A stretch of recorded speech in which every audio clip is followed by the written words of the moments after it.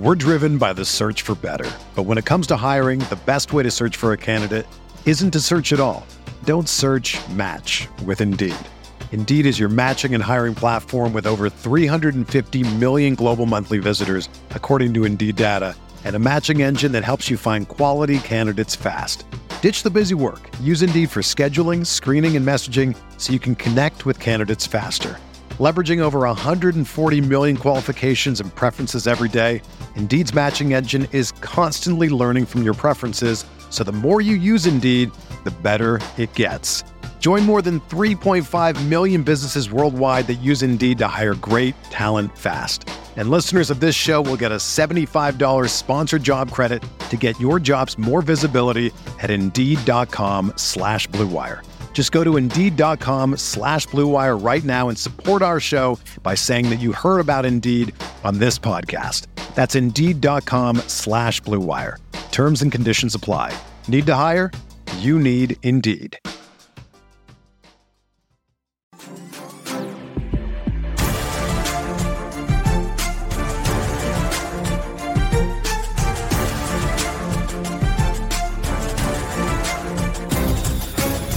Welcome into the RotoWire Sports Betting Podcast, a subsidiary of the RotoWire Fantasy Football Podcast. It is week 2 already, John. We zoomed through week 1 of the NFL season.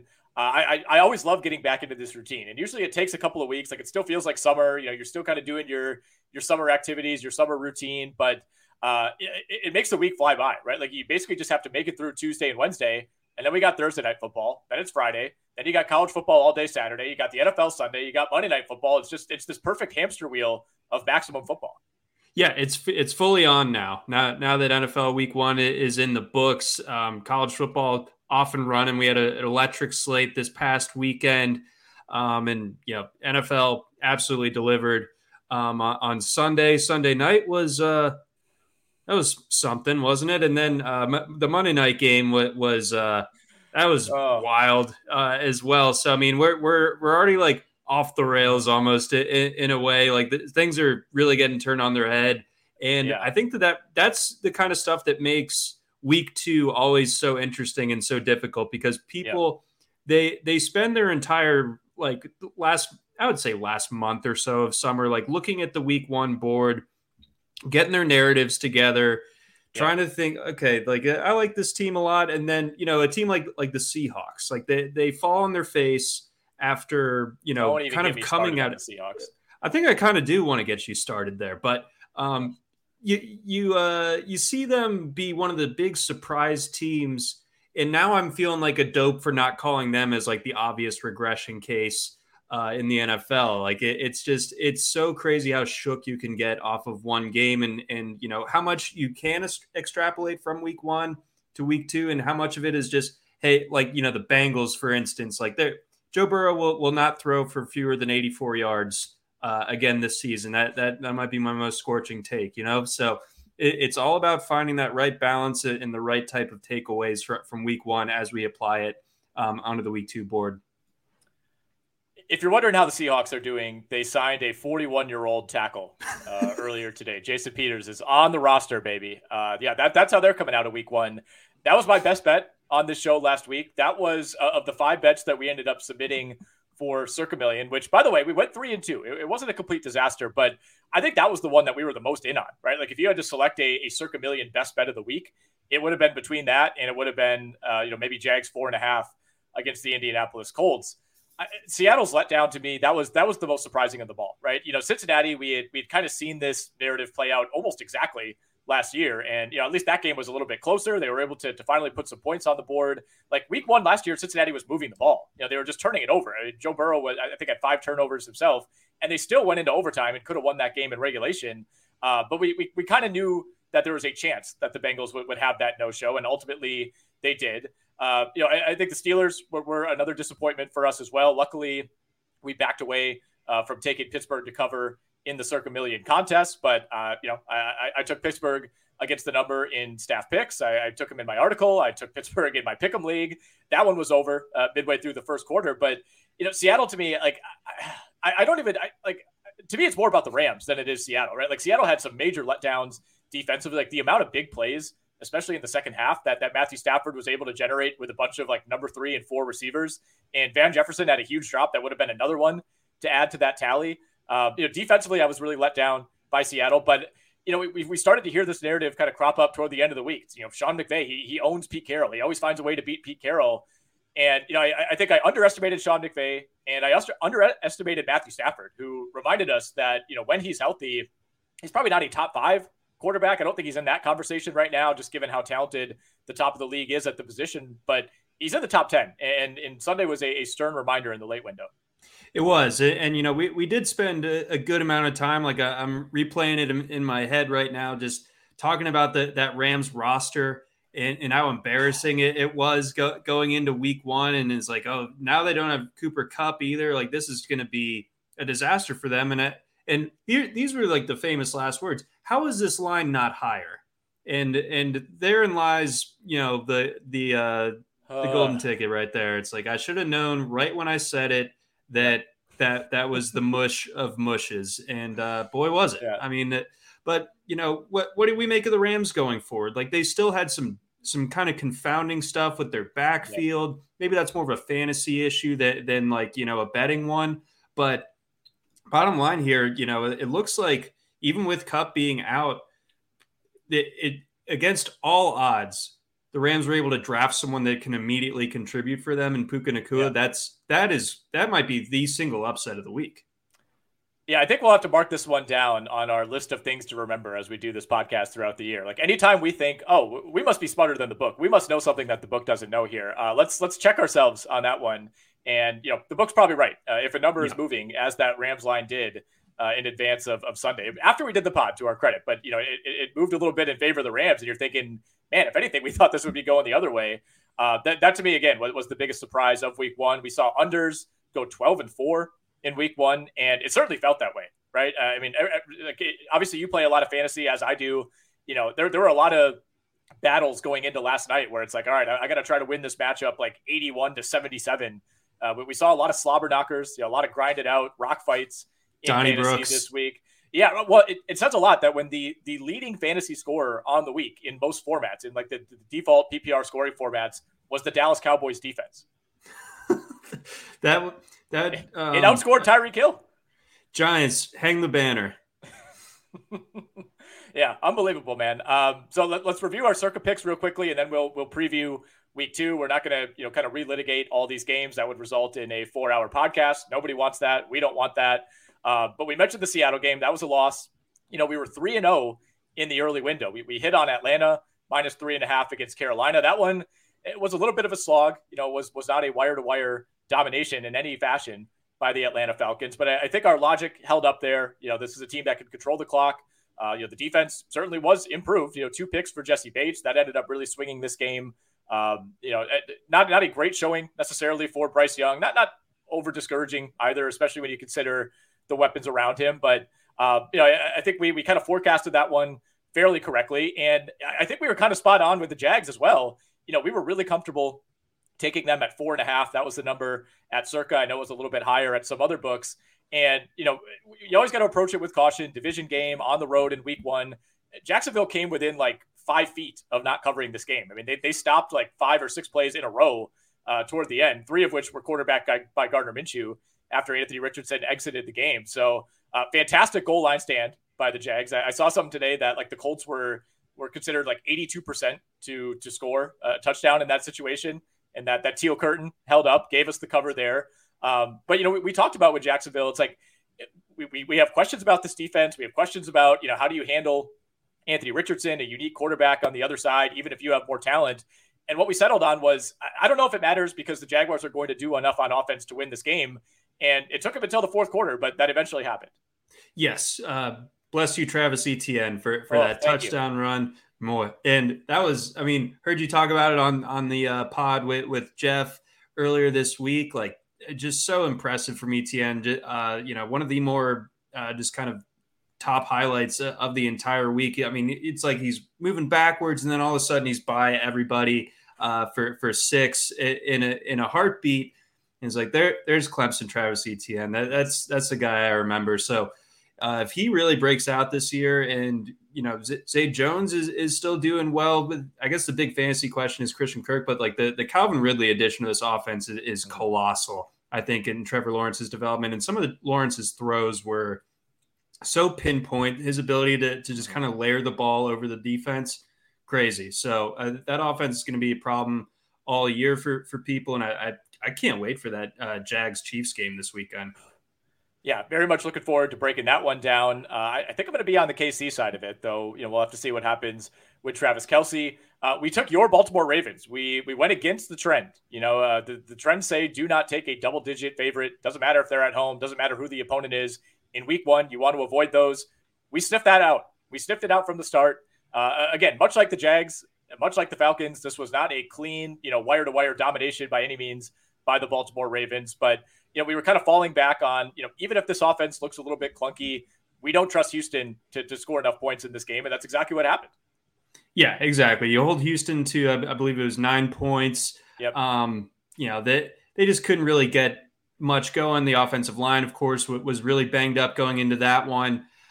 So I think that game told us a little bit more about how far away Houston is from being competitive than it did necessarily a whole lot about the Ravens. Although to the Raven, or, in defense of the Ravens, I suppose, there was no Mark Andrews. You lose J.K. Dobbins in that game for the season.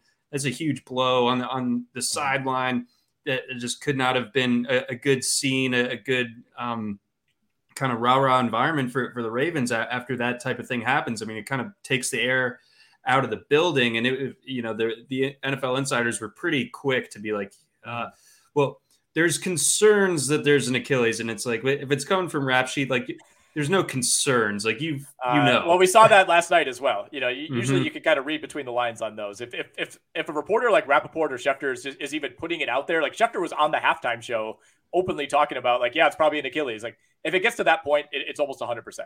Yeah, exactly. So that was brutal. And we'll see what the Ravens are able to cobble together this week. But I think, and we'll get to it a little bit more, but CJ Stroud is not going to make a Ravens defense without Marlon Humphrey, pay for that absence. Joe Burrow, on the other hand, that could be a very, very different story. Mm-hmm. We should address, by the way, we are recording this a little bit early this week. This will not be the norm. We're doing it on Tuesday evening. You and I are both traveling. We have kind of a unique week 2 schedule individually here. So this one will be coming out a little bit earlier. Normally, we'll be recording this on Thursday or Friday. We'll have more information for you. But unfortunately, due to scheduling, this one will be kind of a one-off that comes earlier in the week. So keep that in mind as you listen.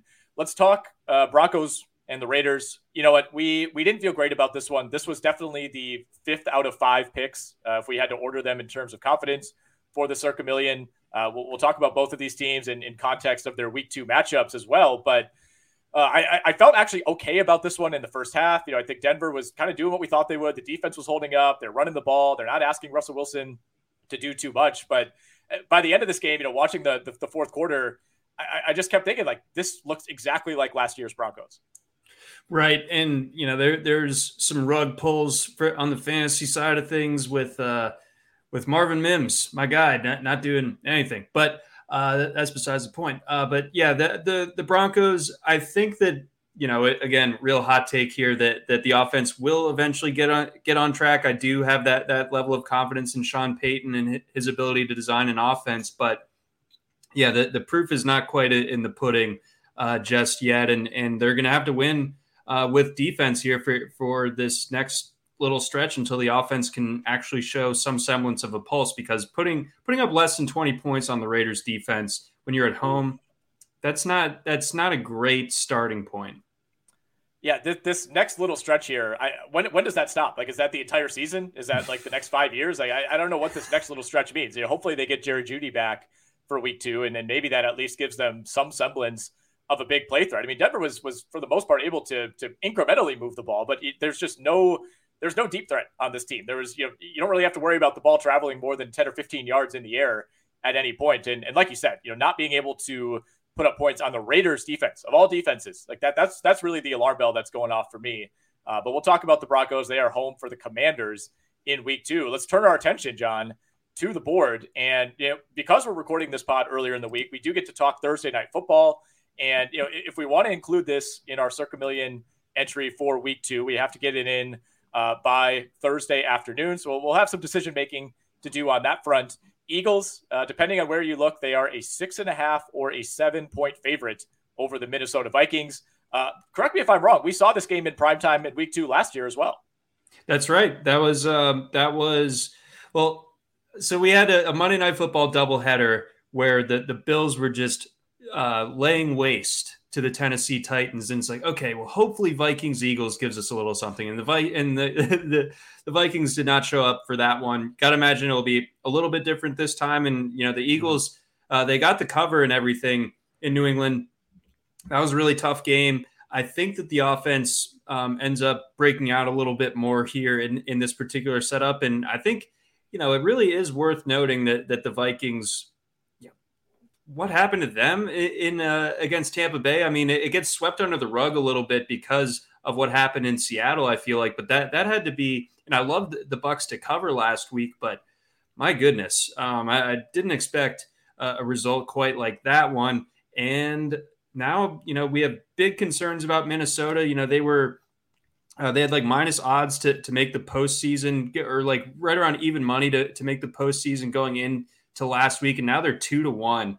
To make the postseason. So Vegas is showing a rattled amount of confidence in the Vikings here. And, if we can lock this in at 6.5, I wouldn't be completely opposed to at least having the Eagles in consideration for one of our picks. I know Thursday is kind of an unconventional one to use in a contest like this because there's so many more variables at play, but I think the Eagles really still are of the class of the NFC, and I think that the Vikings are several levels down, and of course, we also get Kirky in primetime. Yeah, that's the big one, right? And, I'm trying not to put too much stock in these week one results, although with Minnesota, it feels like this was kind of an instant karma game for everything that happened last season when, that game does not go the way it did in 2022. The Vikings find a way to win that by one score. They were 11-0 in one-score games. They are now 0-1. As luck would have it, to begin 2023. I mean, a couple of turnovers by the Vikings, deep in Bucs territory. I think that really swung things. Like the fumble by Kirk Cousins and the interception. I mean, those were drives that, at the very least, were going to result in a field goal and likely a very makeable field goal for the Minnesota Vikings. So, I think this one could have gone the other way. I don't read it as a huge indictment on Minnesota necessarily, but I think we knew this was a team that was going to be due for some degree of regression, and that's already starting.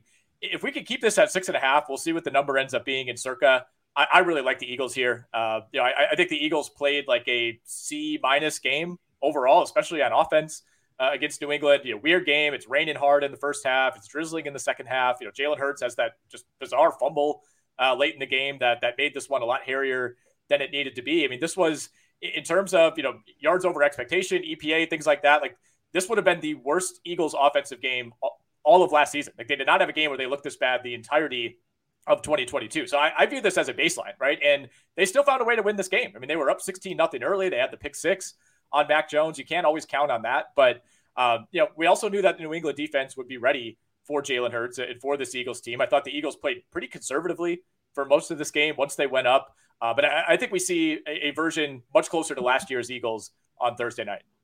I do as well. That we're not going to have Dallas Goedert, be basically a no-show. And I think Sirianni probably has heard it enough from the Philadelphia media with his handling of the backfield situation. That was a bit of a head-scratcher as well. I imagine that looks a little bit different on Thursday night. And just bottom line, I think that, this Eagles offense isn't going to stay down. The Vikings defense is one that we kind of had circled coming into this year as one that I think you can target a little bit. And, they're going to be at home, reigning NFC champs. This could, I'm not saying it absolutely will, but there's potential bloodbath territory here for the Vikings. I think the more we talk about it, the more I'm seeing in my mind's eye, Philadelphia winning this one going away. Green Bay and Atlanta is the first of our early games on Sunday. We've seen this line completely flip-flop. But before week one, it was Falcons minus 1.5. We're now seeing Green Bay as a 1.5 point favorite. It's up to 2 at some shops, but 1.5 most places that you'll look. We'll see where that ultimately settles. And it makes sense, right? I mean, I don't really necessarily want to downgrade the Atlanta Falcons, but I think it's hard not to react to how great Green Bay looked against Chicago on Sunday. I thought that would be a much closer game. We were on Green Bay to win. I certainly did not think it would be a blowout. I didn't think Justin Fields and that offense would look as bad as it did. But I think we have to, first and foremost, tip our cap to Jordan Love. I thought that was about as well as that could have gone, given the situation on the road. First kind of real start as the true starter for the Green Bay Packers. I thought he acquitted himself really well. But to me, man, the Packers defense, which was a huge liability for all of last season and has been, historically throughout the Aaron Rodgers reign at quarterback, I think that would have been the single best game the Green Bay defense played if you included last season. Like they were flying around.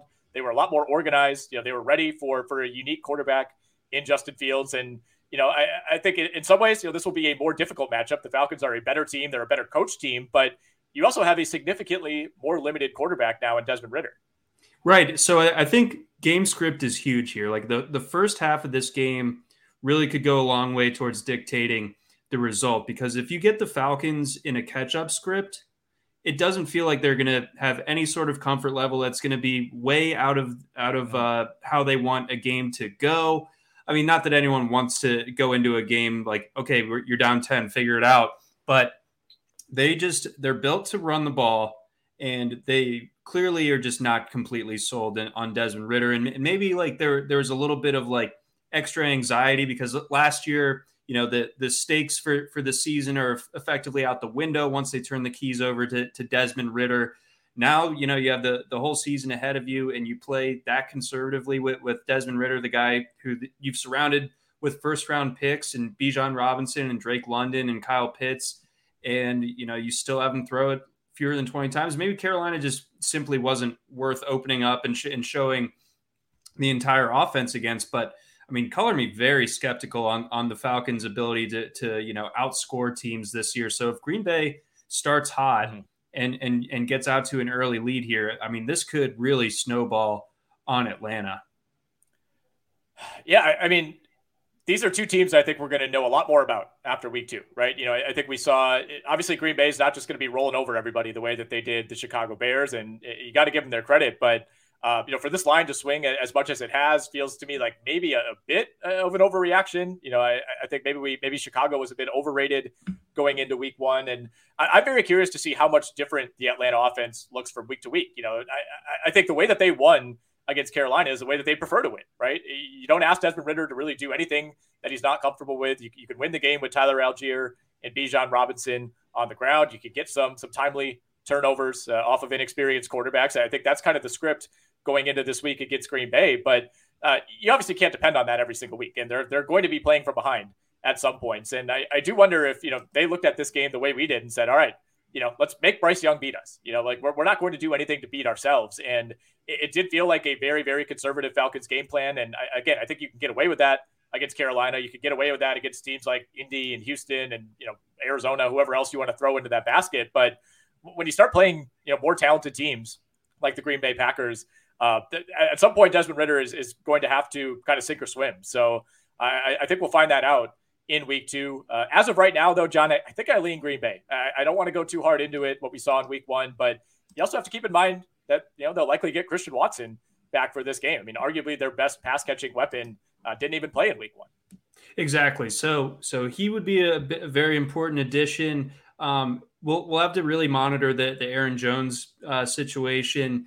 If he's not available, that's one element of the Green Bay offense that becomes a lot less dynamic. But at this stage, my lean is to agree with you and say that the Packers are able to go in here. It's a small line there, just a 1.5 points over at DraftKings.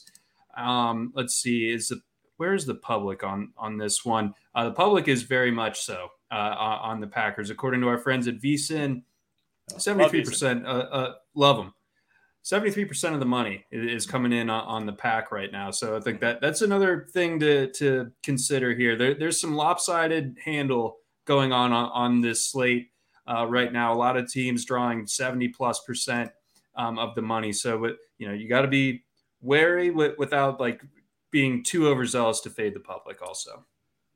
Low total here, by the way, 40.5 is the number across the board. We have a bunch of low totals in week 2. Colts, Texans hanging around 40. Giants, Cardinals is in that range. Bears, Buccaneers, Jets, Cowboys, Saints, Panthers, and Browns, Steelers. All those numbers hanging around 40. And of course, we'll touch on all those games as we progress. Let's move on to Raiders, Bills, John. Number is at 8.5 over at DraftKings. It's 9.5 at FanDuel. Still some tinkering to be done here. Of course, the Buffalo Bills played less than 24 hours ago. At 8.5, I like the Bills here. Even at 9.5, I think as long as it stays under 10, I would lean Buffalo. The Raiders acquitted themselves well. I thought Jimmy G looked pretty good, about as good as he could have in that situation. Week 1 on the road at Denver. Buffalo, though, man, 4 turnovers for Josh Allen. Each one felt increasingly costly. Yes, they did. So I'm feeling better already about my Bills takes for coming into this year.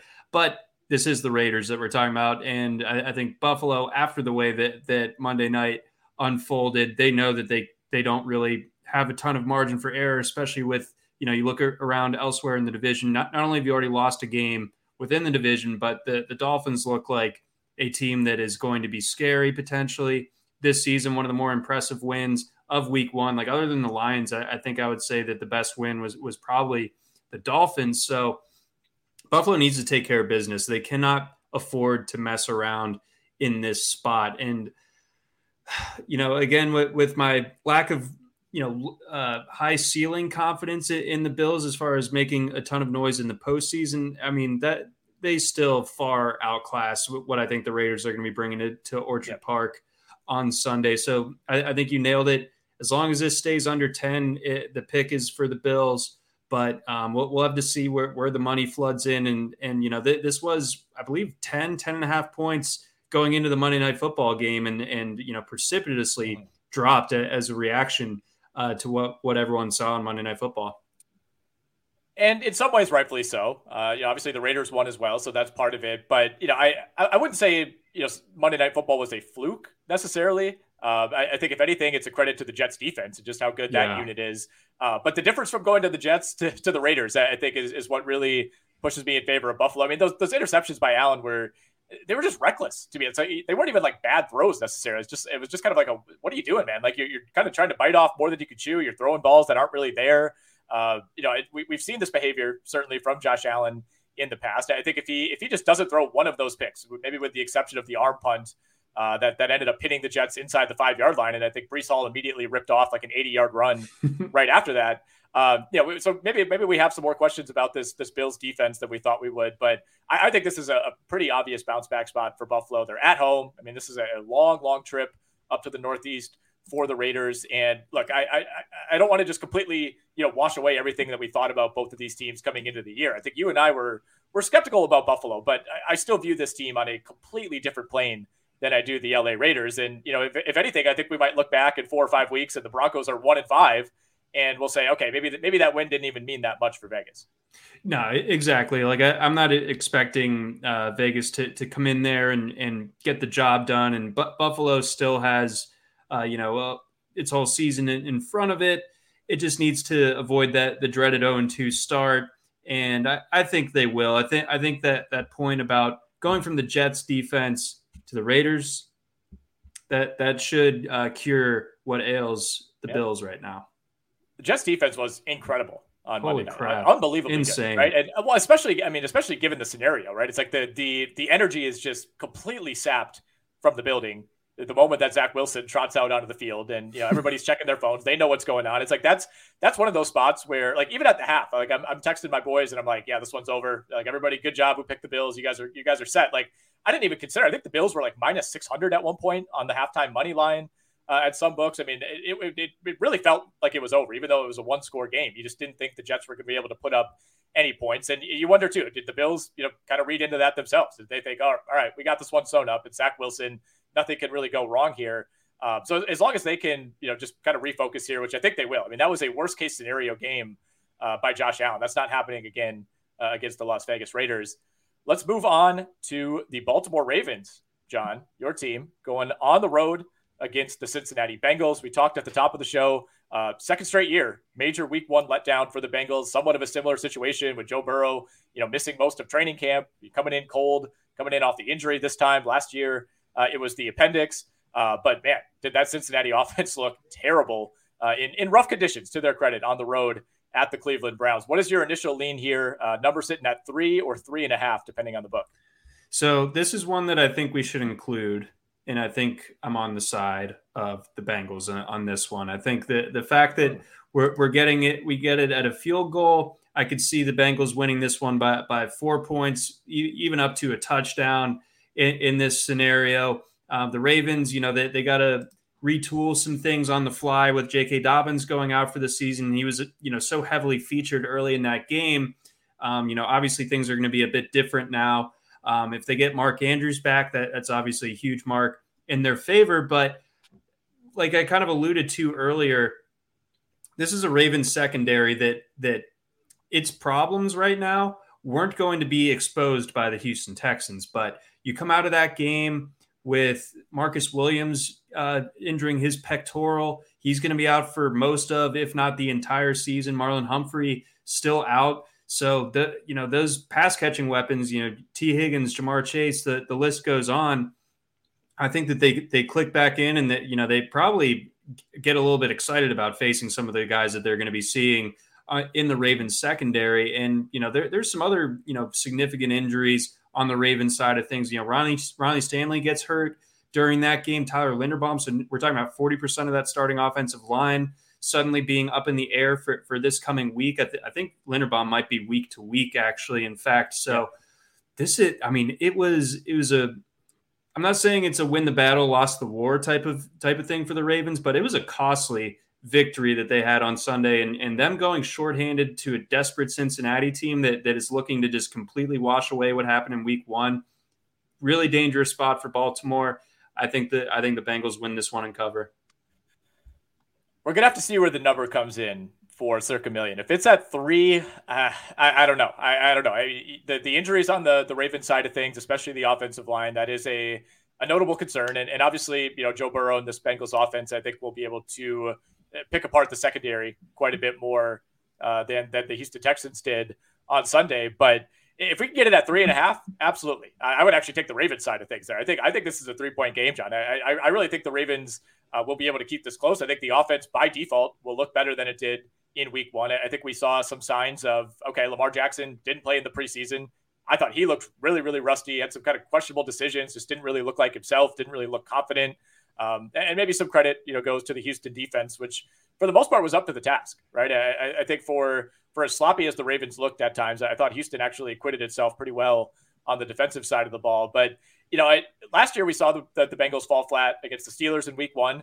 Then they turned around and lost to the Cowboys in week two. So it's not like they immediately got this thing turned around. Now, right after that, they went on a run and became the Bengals and reasserted themselves as one of the best teams in the AFC. And I think we do see that at some point. But, the Bengals look so bad in week one that even just to get back to equilibrium to me feels like a pretty big step.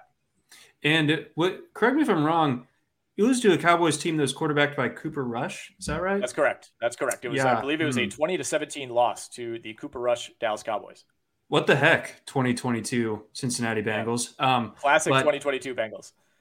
SMH. I guess we are a little bit split on this one, it seems. But, you can accuse me of being overly critical of the team that I pay the most attention to. But I think that those injuries coupled with, the multi-year history of Burrow versus the Ravens, I don't know. I feel like the Bengals are going to. Right. This is the week they lock it back in. All right. Well, we'll have to have a few more hours of discussion off air before we lock in those Circa picks later in the week. Let's go to Seattle and Detroit. Another rematch of a game we saw last year, middle of the season. This was a high-scoring game. I want to say it was played in the 40s, one of the highest-scoring games of the entire season. We already complained about Seattle for like 15 minutes at the start of the pod, so not much else to say about their week one performance. Detroit, man, I don't know. I mean, they obviously they win at Arrowhead. They get credit for that. This is going to be a raucous home environment for their opener. No question about that. I also don't think the Lions deserve to win And I think, if Kadarius Toney just makes one catch over the course of 4 quarters of all the drops that he had, I don't think they lose that game. And I think we're looking at this as, wow, the Lions really fell flat there. They had a huge opportunity. No Chris Jones, no Travis Kelce, and they lost to this Chiefs team with no receivers. Obviously, they get it done. That's all washed away. But I didn't exactly come out of last Thursday feeling great about Detroit. Yeah, the only thing that really felt like it was consistently clicking, I mean, the defense being able to keep a lid on, albeit a not full strength Chiefs offense was impressive, sure. But, I mean, outside of Amon-Ra St. Brown, who's really scaring you on this Lions offense? Marvin Jones, that's who. But, I mean, he scares me if I'm a Lions fan, certainly. But beyond that, I think points well taken. I think it is kind of funny, like almost just comedic relief that Chris Jones is sitting out that game. There's an instance at the end of the game where if the Lions are able to run for a first down, they're able to kind of put it on ice. I wonder if that sequence unfolds the same way if Chris Jones is out there. I wonder if the game is as close with Chris Jones out there in the first place. So that was a nice little bargaining chip for him, certainly. And now he'll be back. But, so we have the Lions. There's a lot of public enthusiasm. There's a ton of public enthusiasm on the Lions coming into this season to begin with. You go out and you win that first game of the NFL season against the reigning Super Bowl champs. People are going to be stoked about you. And the the Seahawks on the other side of it completely fell on their face. So we have a tricky number to kind of navigate here where, we're seeing it at 6 or 5.5, depending on which shop. It's going to be one of the more high scoring games, at least we expect it to be, like you were alluding to.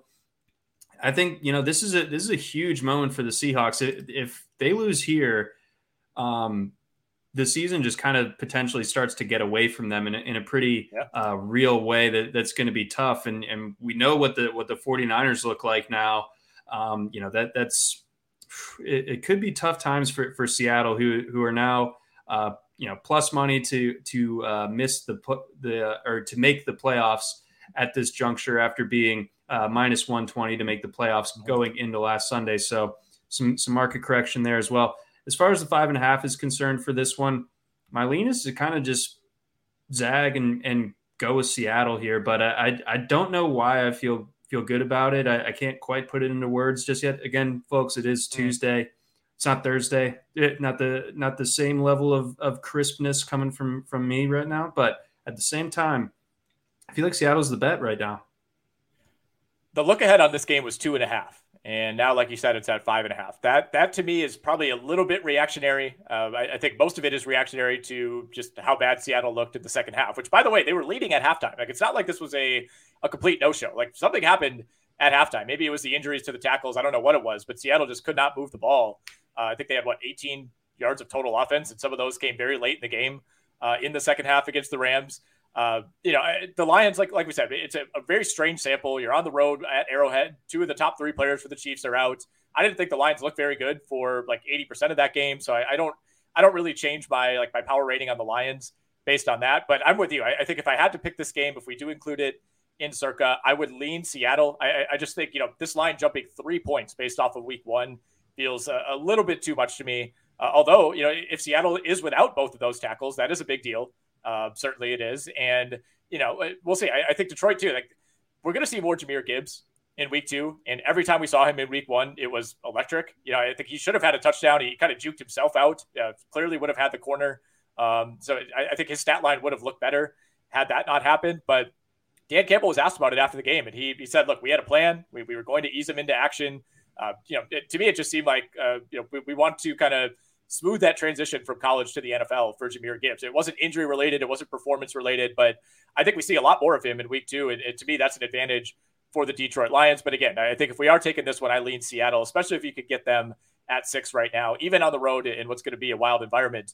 Let's move to Colts Texans. We don't have to spend too much time on this one. John, there are a couple of just unconscionable week 2 matchups here. The Colts are playing the Texans. The Commanders are playing the Broncos. Why is this happening? The Bears are playing the Buccaneers. These are impossible games. These are impossible games. And, the Colts are 1 point favorites over at FanDuel. They're 1.5 point favorites at the DraftKings Sportsbook. I don't know where to go here. I'm throwing up my hands. They're up. Do we just say home dogs and go on with it? I mean, I think so. like I'm good with that. Like you said, the Texans defensively showed up. I thought Anthony Richardson on the other side looked impressive in his debut. Certainly more so than C.J. Stroud. I guess, I'm going to continue to stick with the Texans here as the home underdogs. But this, as you were alluding to, not something that I anticipate us putting on the card. Yeah, totals at 40. I think I had this one 20-17 Texans in my picks article, which will be up on the site on Wednesday. I don't love it. It's not going to be on the card. I can tell you that. But I think you're right. I think we take the home dog here. I think these teams are pretty much equal. I don't really know what the Colts did to earn more respect in week one. Yes, they hung in there with the Jaguars, but they were also just gifted a free touchdown on Tank Bigsby, just handing the ball to DeForest Buckner. They had a weird pick also on Tank Bigsby. That was almost a pick six, turned into a touchdown a couple of plays later. So I think they were basically spotted 14 points that they're not going to get most weeks. And the defense held up okay. I thought the run defense, especially in the first three quarters against Jacksonville, looked pretty good. That's somewhat of a concern, but I also don't think Houston's really going to be able to run the ball on anybody this year. So this to me is a very close, low scoring game. And in that situation, I'm going to default to the home team. That is the Houston Texans. Speaking of the Jaguars, they get the Kansas City Chiefs in week two. This game is in Jacksonville, also in the early window on Sunday. Chiefs are 3-point favorites, John, across the board. Well, I think the people want to know, where do you land on this? I need to know, is Travis Kelce playing in this game? And as of Tuesday, we do not have the answer to that. My inkling, given that he ostensibly warmed up and tried to play last Thursday night, is that he will play in this game. And if that's the case, I'm taking the Chiefs here. No question about it. I think, to me, like the Lions and the Jaguars are at least in a similar tier. I think the Jags are a slightly better team, partially because they have the better quarterback. I think they have the better coach as well. But I think we saw the Lions, hang around on the road against the Chiefs again, without Travis Kelce, without Chris Jones. You put those two pieces back into the mix for the Kansas City Chiefs, and I think we see a completely different football team. Now going all the way down, you got to go play at the Cecil Shorts Memorial Field in Jacksonville. You talk about a raucous environment. That's going to be one as well. Jags Nation is going to be fired up. We got a high total. I think we see points on both sides. 51.5, is the total at FanDuel, 51 at DraftKings. I think the Jags are going to be able to score. I do not trust this Jacksonville defense against Patrick Mahomes. It's almost inconceivable to me to think that the Chiefs could be 0-2. So I'm taking Kansas City. I think that's the right side. As enthusiastic as I am about the Jags, at least from fantasy perspective this year, heavily leveraged, and very impressed by a lot of what they were able to do on Sunday. Yeah, the Chiefs are a different animal, and if they get Chris Jones and Travis Kelce back in the fold and have fewer targets allocated for the likes of Kadarius Toney, that's taking points off the board for Jacksonville right there, just simply by not giving him opportunities. So I think the Chiefs come out here and they win this one. I think this is the most entertaining game on the slate for this weekend. But I think all sum and total that we see the Chiefs go in there and get the win, much to the chagrin of everyone in the pool at Cecil Shorts Memorial. Yeah, it's just not a good defense. They gave up a touchdown on a wide receiver quick pass. I wouldn't even call it a screen. It wasn't even that well blocked to Michael Pittman on a 2nd and 28. If you're giving that up to Michael Pittman, what's going to happen when you're playing against Patrick Mahomes? I don't care who the receivers are. I just don't trust Jacksonville's defense to hold up here. 3 is a tough number. I do think the Jags are going to put up points in this game. It's not going to be a blowout. They're going to hang around, but I really lean Kansas City pretty hard here. By the way, 10 days of rest, right? Yeah, maybe not for Travis Kelce, not for Chris Jones, two key pieces here, but the Chiefs, they're going to have more time to prepare. They're going to be fresher on the whole than the Jacksonville Jaguars are. And I also have big questions about the Jags play calling. I don't want to turn this into like a 30-minute Jags rant, but the play calling, especially in the first half, John, was horrific. They have a new full-time play caller, Press Taylor. He called the plays for half of last season. I think he called the second half. Doug Peterson called the first half. Press Taylor's doing it all now this year. And the third down calls were bizarre. They had some sequence where the Colts had just scored and Jags need to answer. They run Tank Bigsby into the line 3 times in a row and punt. They were awful on third and fourth down the entire day. They were 4 of 15 combined on third and fourth down.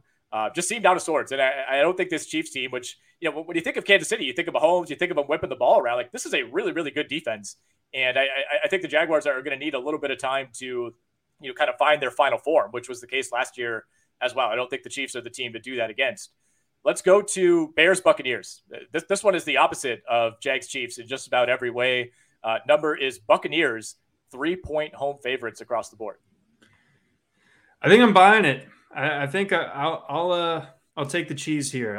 I think, the Bears, like, cosmically will just never get over the Packers hump, period. So like that helps explain last week, but I think they also had some pretty concerning trends, kind of come out of that game. It's not the classic Bears defense of old or anything close to it.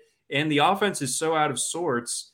And, the Buccaneers, they showed that they, despite they don't have Tom Brady anymore, they still, are a team that defensively, like the DNA and the fingerprints from that Super Bowl run is still on this Bucs roster. So the defense is going to be a big problem, I think, for the Bears in this spot. And I think the offense is going to be able to do just enough against a leaky Chicago defense to where I will side with Baker on this one.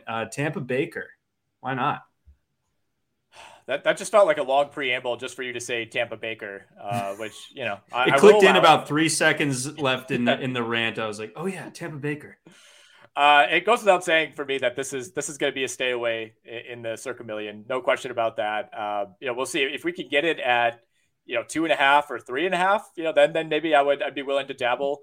I think we said it last week, like, everybody's down on Tampa Bay and for good reason, but there's still a lot of talent on this defense specifically. We saw both Mike Evans and Chris Godwin make a big impact. I think that certainly helps, right? Like the last few situations we've seen with Baker Mayfield, it's like he hasn't really had true veteran, high level Pro Bowl caliber receivers around him.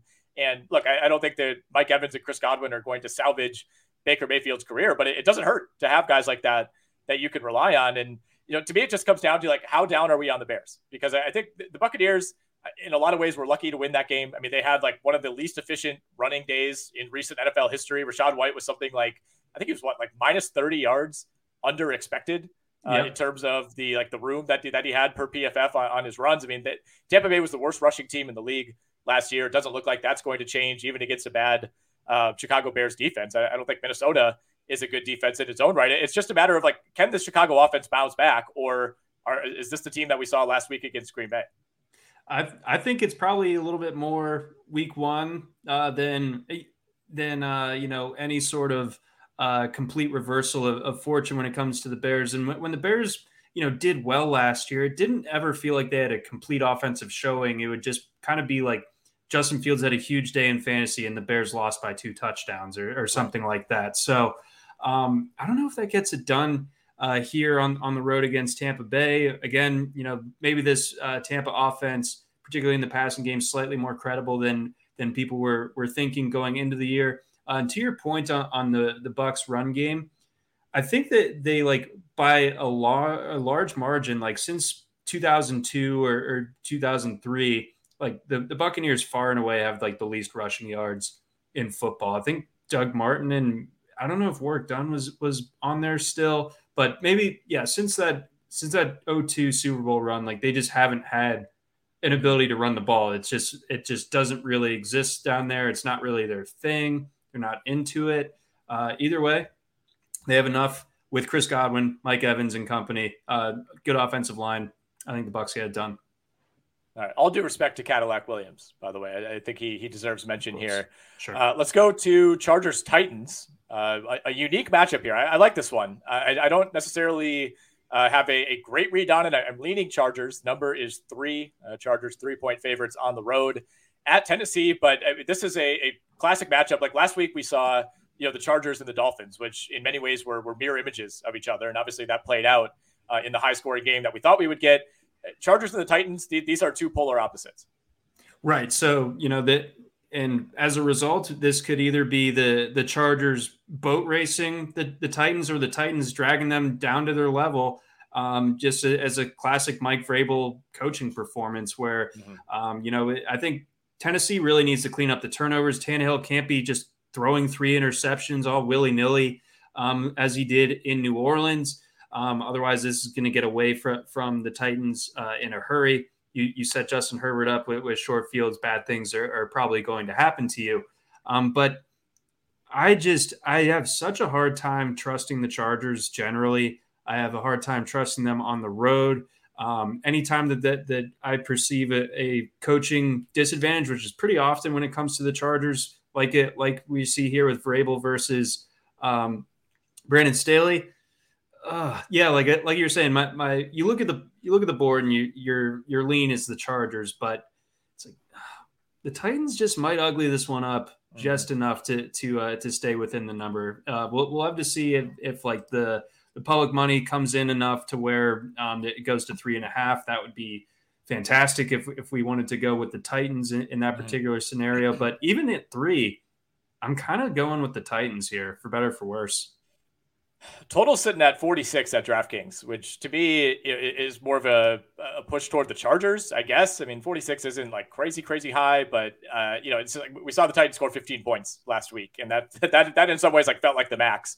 Although you mentioned the 3 picks for Ryan Tannehill, 10 points off of those 3 interceptions for the New Orleans Saints. It's like if he doesn't throw one of those, maybe the Titans win that game. Like it's kind of the same principle that we talked about, with some of these other like worst case scenario games. Like Josh Allen had close to a worst case scenario game on Monday night, and they end up losing on somewhat of a fluky play in overtime. Ryan Tannehill to me had close to a worst case scenario game for him, and Tennessee was still really close to winning this game. They had a crucial decision late, opted for the field goal, had to get a stop, get the ball back. Hopefully you get another field goal. Believe it or not, they never got the ball back. But they were. It wasn't like this was a complete blowout. It's like normally if your quarterback puts up the numbers that Ryan Tannehill did, you would not expect it to be a 1-point game against a pretty decent team in the New Orleans Saints. I'm kind of waffling back and forth on this. Like you never want to bet against Mike Vrabel. The Titans defensive line, I think, has a decided advantage here against the Chargers, who that was the other big thing. It's like the Chargers Dolphins, we got the shootout that we thought, maybe not necessarily the way that it played out on the Chargers side. Like the rushing attack from the LA Chargers, like where did this come from? Right. And Austin Eckler now dealing with a bit of an ankle issue as well. So, I don't know if that's just Kellen Moore, kind of not, you don't ease into your position as an offensive coordinator in the league, but maybe still figuring out the exact direction that he wants to go. And if Austin Eckler is as big of a part of the game plan as he should be, and he's not available, or if he's limited, that only, lends credence further to the Titans here. And to your point, like that Titans defensive front, especially Jeffrey Simmons, pretty intimidating. So I know that this has been billed as a lot of the Chargers optimism for this year is, this is the best offensive line that they've had. And now we have 3 legit receivers, blah, blah, blah. It still didn't really seem to matter. No matter how good the Chargers seem to be on paper, it just never really seems to matter whatsoever. So I'm going to go Titans here. The more we've talked about it, the better I feel about it. All right, let's zoom through these late window games. Then we will hit the Sunday and the 2 Monday night games. We'll talk some Survivor and we'll get out of here. Giants Cardinals. Number is 4.5 in favor of the Giants at PointsBet. It's up to 6 at FanDuel. Let me check DraftKings real quickly. The number at DK is 5.5. So we're all over the board here on the New York Giants and the Arizona Cardinals. We talked about it a little bit at the top. I like the Giants here. I think I'm going to push pretty hard for this to be one of our selections. I think the Cardinals, we're feeling a little bit better about them. They hung around. They almost beat the Commanders. There were some very strange plays in that game, including a Sam Howell gaffe that turned into a free touchdown before the half for the Arizona Cardinals. I did not think we saw the version of Sam Howell that we were hopeful to see. He played so well in the preseason. That was not really on display for the most part on Sunday. My opinion on the Cardinals has not really changed. I don't think the Commanders are very good. I think the Cardinals were in position to win that game. And because they're the Arizona Cardinals, because they have no talent on this roster, they couldn't pull it across the finish line. And look, obviously the Giants looked as bad as you can look in week one. This is not a defense of the Giants. There's really nothing to say about how bad they were against the Dallas Cowboys, but I also think Dallas might have the best defense in the league, and they might have a top 3 roster in the league. Like, you play that game out 10 times, they're not beating the Giants 40-0 every time, but I think they probably win 7 or 8 of those matchups. So it was just kind of a bad night. Everything went wrong early on. You have the blocked field goal, you got the pick 6, and from then on, it just felt like the Giants were in an insurmountable hole. They're not a team that's built to play from behind whatsoever, and I think they got out of sorts, and they're in a much friendlier situation, even on the road against Arizona. It's not an environment that I really fear. But I think, going from facing the Dallas Cowboys in that spot in week one to facing the Arizona Cardinals, like that is the exact, what do you call it? I want to say remedy. That's what we're looking for what the New York Giants put out there in week one. Yeah. I mean, that's going from facing the Cowboys to the Cardinals. I mean, that's like taking a 40-pound donut off of your bat and going up to the plate. I mean, not to mix metaphors too much with baseball and so on, but I feel like that does kind of carry the analysis here. I think the Cardinals, like you said, they are who they are. They are racing to the bottom to have that number 1 pick in the draft. And Josh Dobbs. I mean, I wonder how much longer his leash is before it's Clayton Tune time. I don't know. We know it's going to be Dobbs this week, at least starting the game, and we'll see how it goes from there. I think the Giants defense also, as long as they don't get put in impossible spots all over the place like that, it's a very talented defense, and I like how it's coached. It's aggressive. I was always a fan of Wink Martindale and his reckless blitzing style. I think that type of style against the Cardinals right now, that's going to rattle them. So the more we've talked about this one, I'm in on putting this in our quintet of picks. Yeah.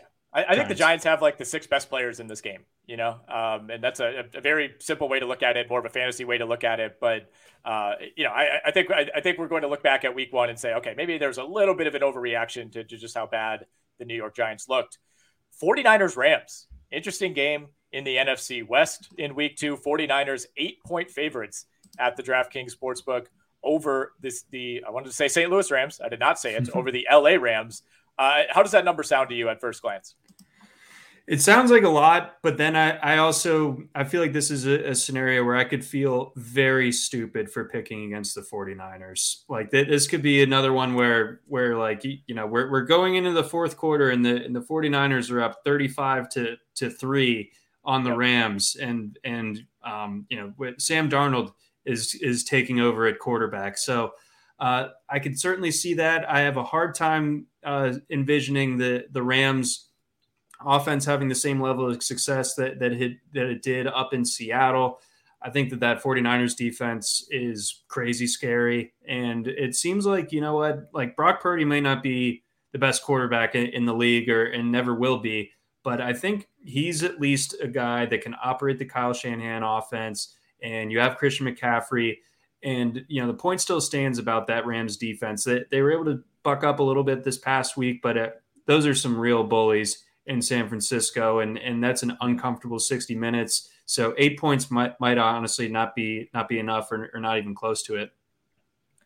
Yeah. And, 49ers are on the road here, but we're not talking about a real home field advantage. I mean, we saw it with the Chargers last week. That at times felt like a Miami Dolphins home game, and it's going to be the same way for the 49ers here on the road. I'm with you. I think we're in lockstep on this one. I certainly gained respect for the Rams, kind of regained respect for Matthew Stafford and Sean McVay last week. I think the Rams are in a spot here where they'll keep this competitive.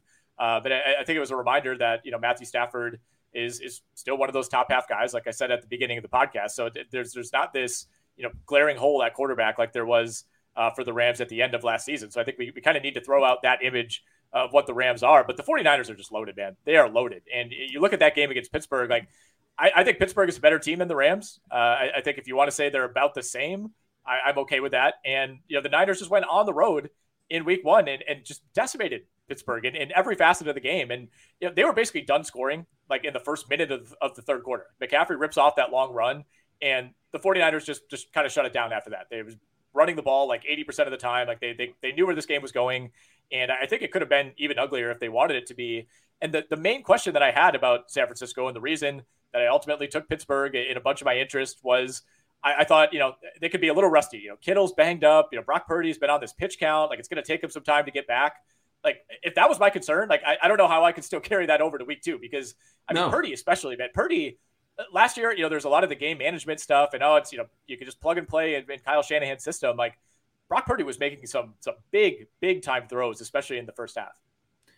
It makes you wonder, like, what all this would look like if Brock Purdy had just come out after his junior year of college, because he had like a kind of Benjamin Button-esque college career arc where like he starts out really good, him and Breece Hall rocking, and then it just nosedived to where he was Mr. Irrelevant, where, going into his senior year, he could have been like a day 2 type of pick. So maybe the truth is he's somewhere in the middle, but either way, there was a time not so long ago where Brock Purdy was looking like a legit NFL prospect. Jets-Cowboys is another week 2 matchup. We are seeing the Cowboys as 9.5-point favorites, total sitting at 40. Obvious caveats here. I mean, the calculus of this game has changed dramatically. The moment that Aaron Rodgers went down in his 4th play as the New York Jets quarterback last night, it'll be Zach Wilson. The Jets appear to be doing their diligence on some veteran options. They need to add a quarterback no matter what. I mean, Zach Wilson was the only other quarterback on the active roster last night. We'll see what path they ultimately go with, but Chad Henne. It could be Chad Henne. There's been some Kaepernick buzz. There's been some Brett Favre buzz. We'll see. They're going to at least give Zach Wilson a chance here. I think that leash is going to be very short depending on who they bring in. I don't think the Jets are just willing to completely throw out this season. Now, is winning the Super Bowl out of the cards? Yes, it probably is. But, with the timing of this injury, I think it's difficult to just say like, all right, well, we'll just cancel our plans to be good and we'll try to run it back next year. Like the Jets have to try to salvage something here. And, this is just based on what we saw in week 1 and based on what we know about the Cowboys. Like, could there be a worse spot for Zach Wilson to have to step in unexpectedly now in week 2? Boy, it's pretty scary. And, it seemed like the Bills were able to generate some pressure on Monday night. And what do you think the Cowboys are going to do? Like that's probably generates the pressure, John. I would guess so. So that's tough. I mean, we have a huge line here, like you said, 9.5 points. So that's tricky, but my lean is to just go with it and say that the Cowboys can just beat up on bad quarterbacks, and Zach Wilson certainly qualifies as such. So, and we didn't even really like see the Cowboys offense go off last week. And, that could certainly help keep the Jets in this particular game, but the Cowboys play a better game offensively. Obviously this isn't going to be in crappy conditions the way it was in East Rutherford. I think that, I'm just going to go ahead and take the big favorite here. So that's 2 in a row. That makes me a little bit queasy, but at the same time, I think that's the right side. Commanders-Broncos. This is our final game in the late window on Sunday. Again, just a brutal matchup. Like, come on, what are we doing here? Broncos are 3.5-point favorites at home. That's what I'm seeing at DraftKings. If that number holds, I think I like the Commanders. This feels like pretty much every Broncos game this year is going to be, to me, a 2 to 3 point game, one direction or the other. And if the Broncos are handing out more than 3 points at home to a team like the Commanders, who I think in a lot of ways are pretty equal. I think you have 2 good defenses. There's a reason this total is at 39. I honestly lean under on that. I think both teams are going to struggle to get to 20, as was the case for both of them last week. I'm on the Commanders 3.5 here. I like that call. We don't trust the Broncos just yet. I think I set my official line at October for them to start figuring things out. So we still got some time. Else. Yeah, or else, Sean Payton, you're on notice. But I think that Mile High can be a difficult place to play, but at the same time, especially early in the season, but then the Raiders just went ahead and did what they did last week. I think Washington, they do have a pretty ferocious defense, and I think the offense will look a little bit better. I almost felt like they were putting a little bit too much pressure on themselves last week and against the Cardinals. It's like, oh man, we can't lose to the Cardinals. So you play a little bit different, play a little bit worse, but I think Washington wins this game, and I think this is one of those games where if you're watching Red Zone on Sunday and there's 4 games on in this particular window, you might get about two total minutes of footage of this game, and it will likely be like when every other game is at halftime. Yeah, this is one of those situations where you kind of forget about it, and then you're like, oh wait, what's going on out there? Like, are they in some sort of lightning delay? Is there like a fan on the field? Like, why is red zone not panned there? And then they flash to it. There's like 2 minutes and 30 seconds left in the fourth quarter, and somehow you haven't seen any of that game. All right, let's go to the primetime games. We'll zip through these. Dolphins Pats on Sunday night. Dolphins 2.5-point favorites on the road at the New England Patriots. Oh man, this is a really tough one. I mean, obviously a contrast here. You have, what might be the best offense in the NFL when everybody's healthy and rolling. You have a really good defense in the Patriots that, even in a loss, I think acquitted themselves well. Battled back. Mac Jones, I thought, looked a lot better than he looked for like 95% of last year. Patriots had a couple chances really at the end to try to win this game, or at least bring it a little bit closer. But obviously, you come out. The Packers we talked about as being one of the big winners of Week 1. The Dolphins are on that list too. They absolutely are. But, I still feel like this Patriots defense is going to be a problem for teams all year. And if the offense can look decent, obviously the pick six was a huge factor in that New England game last week. But if Jones is able to clean that up a little bit, I could see that the Patriots is being the worst type of matchup for the Dolphins. So like the Dolphins, I still feel like have obviously the much higher ceiling, a team that I like going into the postseason. I stopped short there on New England, but I think New England is that type of team, that type of roster build, especially at home, that's going to be able to give Miami some trouble here. So we're seeing a 2.5. That's obviously a pretty tricky number, but the Patriots are at home in this spot. I think that they're going to be able to cover. It's going to be a sweat on Sunday night, but that's fine. I will go with the Patriots once again. Saints-Panthers, John, that is the first of 2 Monday night games that we get in Week 2. Saints 3-point favorites on the road, total sitting at 40 at DraftKings. I think I like New Orleans here. I'm actually surprised this number is not a little bit higher.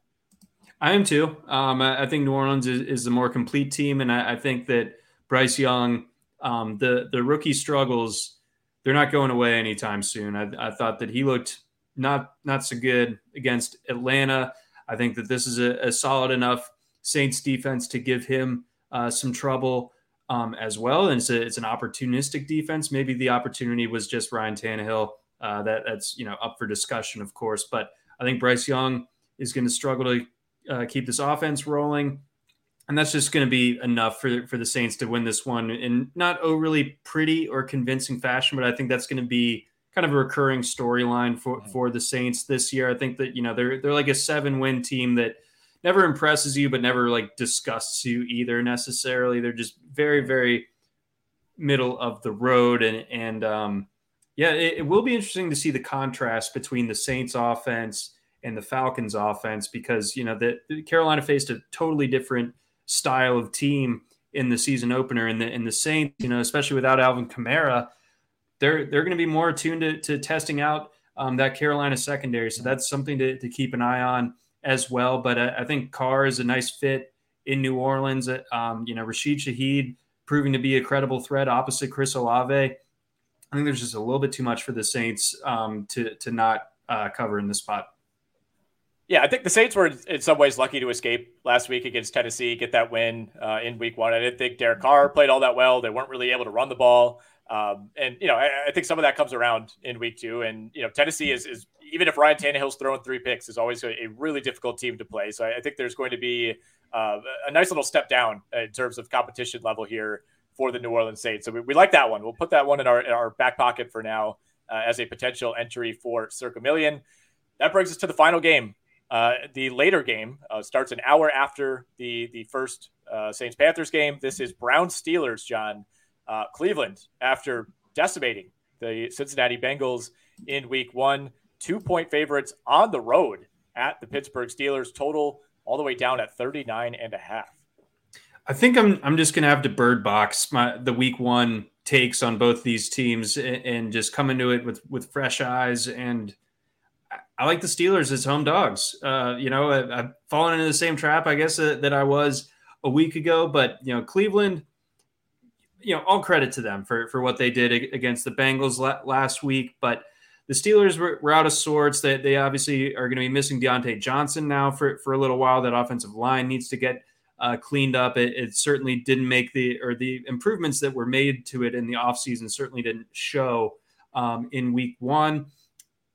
But I think also the Browns had a pretty significant injury at one of along their offensive line. TJ Watt still looks like one of the most terrifying players in the league. I mean, even when the Steelers were getting crushed, the quarterback was simply not safe for San Francisco. So I'm gonna just wash away the week one results. I would have liked the Steelers going into this game if without week one being played yet. I'm going to stick to my guns here. I don't know how much longer my leash is going to be with the Tomlin Pickett experience, but for this week, it's still in effect. This is a really tough spot for me because I don't think that Deshaun Watson played very well in week one. He had the rushing touchdown. He had the short passing touchdown. They won the game. His air guitar form it needs some work. Austin Eckler should give him some lessons. It was a little rusty. Didn't like to see that. So I'm still not that high on the Browns offense. And I do think Pittsburgh defensively could give them some trouble, but I'm also worried. I mean, Cam Hayward's not going to play. He's having surgery on his groin. Deontay Johnson, I don't think is going to play in this game. He's basically doubtful now. Pat Freiermuth was banged up as well. It's like if you take Deontay Johnson out of the mix for an offense that looked so wildly out of sorts in week one, it's like, all right, George Pickens, Allen Robinson, go do this work against what's a pretty good Cleveland Browns defense. Like that really worries me. And you're asking Kenny Pickett to take a huge leap week to week. Not that it's not in there. We've obviously seen him play better than he did against San Francisco, and that's about as difficult of a week one defense as it gets to go up against. But again, Cleveland is a very good defensive unit, and we're going to need to see a completely different approach from the Steelers offense. I think I would lean Browns here. I think we get another low scoring game. I mean, this to me is like, I don't know, 21-17 Cleveland. So I think we'll probably not include this one in Circa, but we'll be interesting to see how that plays out. Let's talk Survivor quick. We'll give our locks of the week, and then we'll hop out of here. Per Circa Survivor, they run that parallel to the Circa Million contest. 21% of entries were eliminated in week one, the bulk of those being the Minnesota Vikings. They were picked by a little over 11% of entrants. We saw the Broncos, the Chiefs, the Bears, the Chargers. Those all cost some pickers as well, but Vikings really were the big one. Everybody was on the Commanders. Everybody was on the Ravens. That accounted for over 70% of the Circa entries in week one. Where are you looking now in week two? So we have some big numbers to play around with. I think, the top tier of your Survivor entries would be Buffalo, Dallas, San Francisco, and Philadelphia. Philadelphia, you feel a little bit oogie about with it being on Thursday night. San Francisco, similar thing for it being a road divisional game. So my lean is Dallas. But despite all these big numbers that we're looking at here, that Jets defense is really scary. So this is subject to change, but for now, I am going to have to roll with Dallas, and I couldn't do Buffalo because it runs too far afoul of my take on them. Yeah, I don't mind Dallas. You mentioned Buffalo. You could talk me into San Francisco. Philly is another one. The Giants to me are a team that I would consider. I kind of one of those like, all right, am I really going to feel better about using the Giants in any other spot that against the Arizona Cardinals? That might just be the strategy. Like I might just pick against the Cardinals every week as long as I can and see how long we could ride that thing out. So yeah, those are the picks there. I think it's not as obvious this week as it was with Commanders and Ravens last week. I think Ravens Texans is about as big of a mismatch as you're going to get. And, certain weeks we'll have similar situations, but I think we'll see a more diversified split at the top. I think there's not going to be a 50% or a 40% pick this week. I think we could have 3 or 4 teams that are all, in the high teens. Right. So there's a lot to choose from. And obviously I think it, just stands to reason with the way the NFL games go that probably one of these big favorites is going to lose outright or at least have to really sweat it out here. But I guess I do feel that the most confident in the Cowboys. But yes, it is an interesting week for Survivor in the sense that, last week it was so clearly tied up in Washington. People wanted to use Washington so badly because when else are you going to use Washington this year? So yeah, going against the Cardinals is kind of a nice little Survivor hack that you've engineered here. So I certainly would consider the Giants as well. But as it stands, knowing what I know about Zach Wilson, I like the Cowboys. All right, parlay of the week, John. It's early in the week, so I take this one with a block of salt. But we're going 3 money lines and a total here. We're taking the Chiefs to win straight up in Jacksonville, the 49ers to win straight up against the Rams, the Giants to win straight up against the Cardinals, and I'm tying in the under on 46 points in that Chargers-Titans game. And to me, it's like if things go the Chargers' way and this turns into a blowout, it's not like they're scoring 46 on their own. I think we would see a very low-scoring effort by the Tennessee Titans. If this game goes the Titans' way, it's probably played in the high teens or the low 20s. So 46 to me is a number that I think we see come down as the week goes along.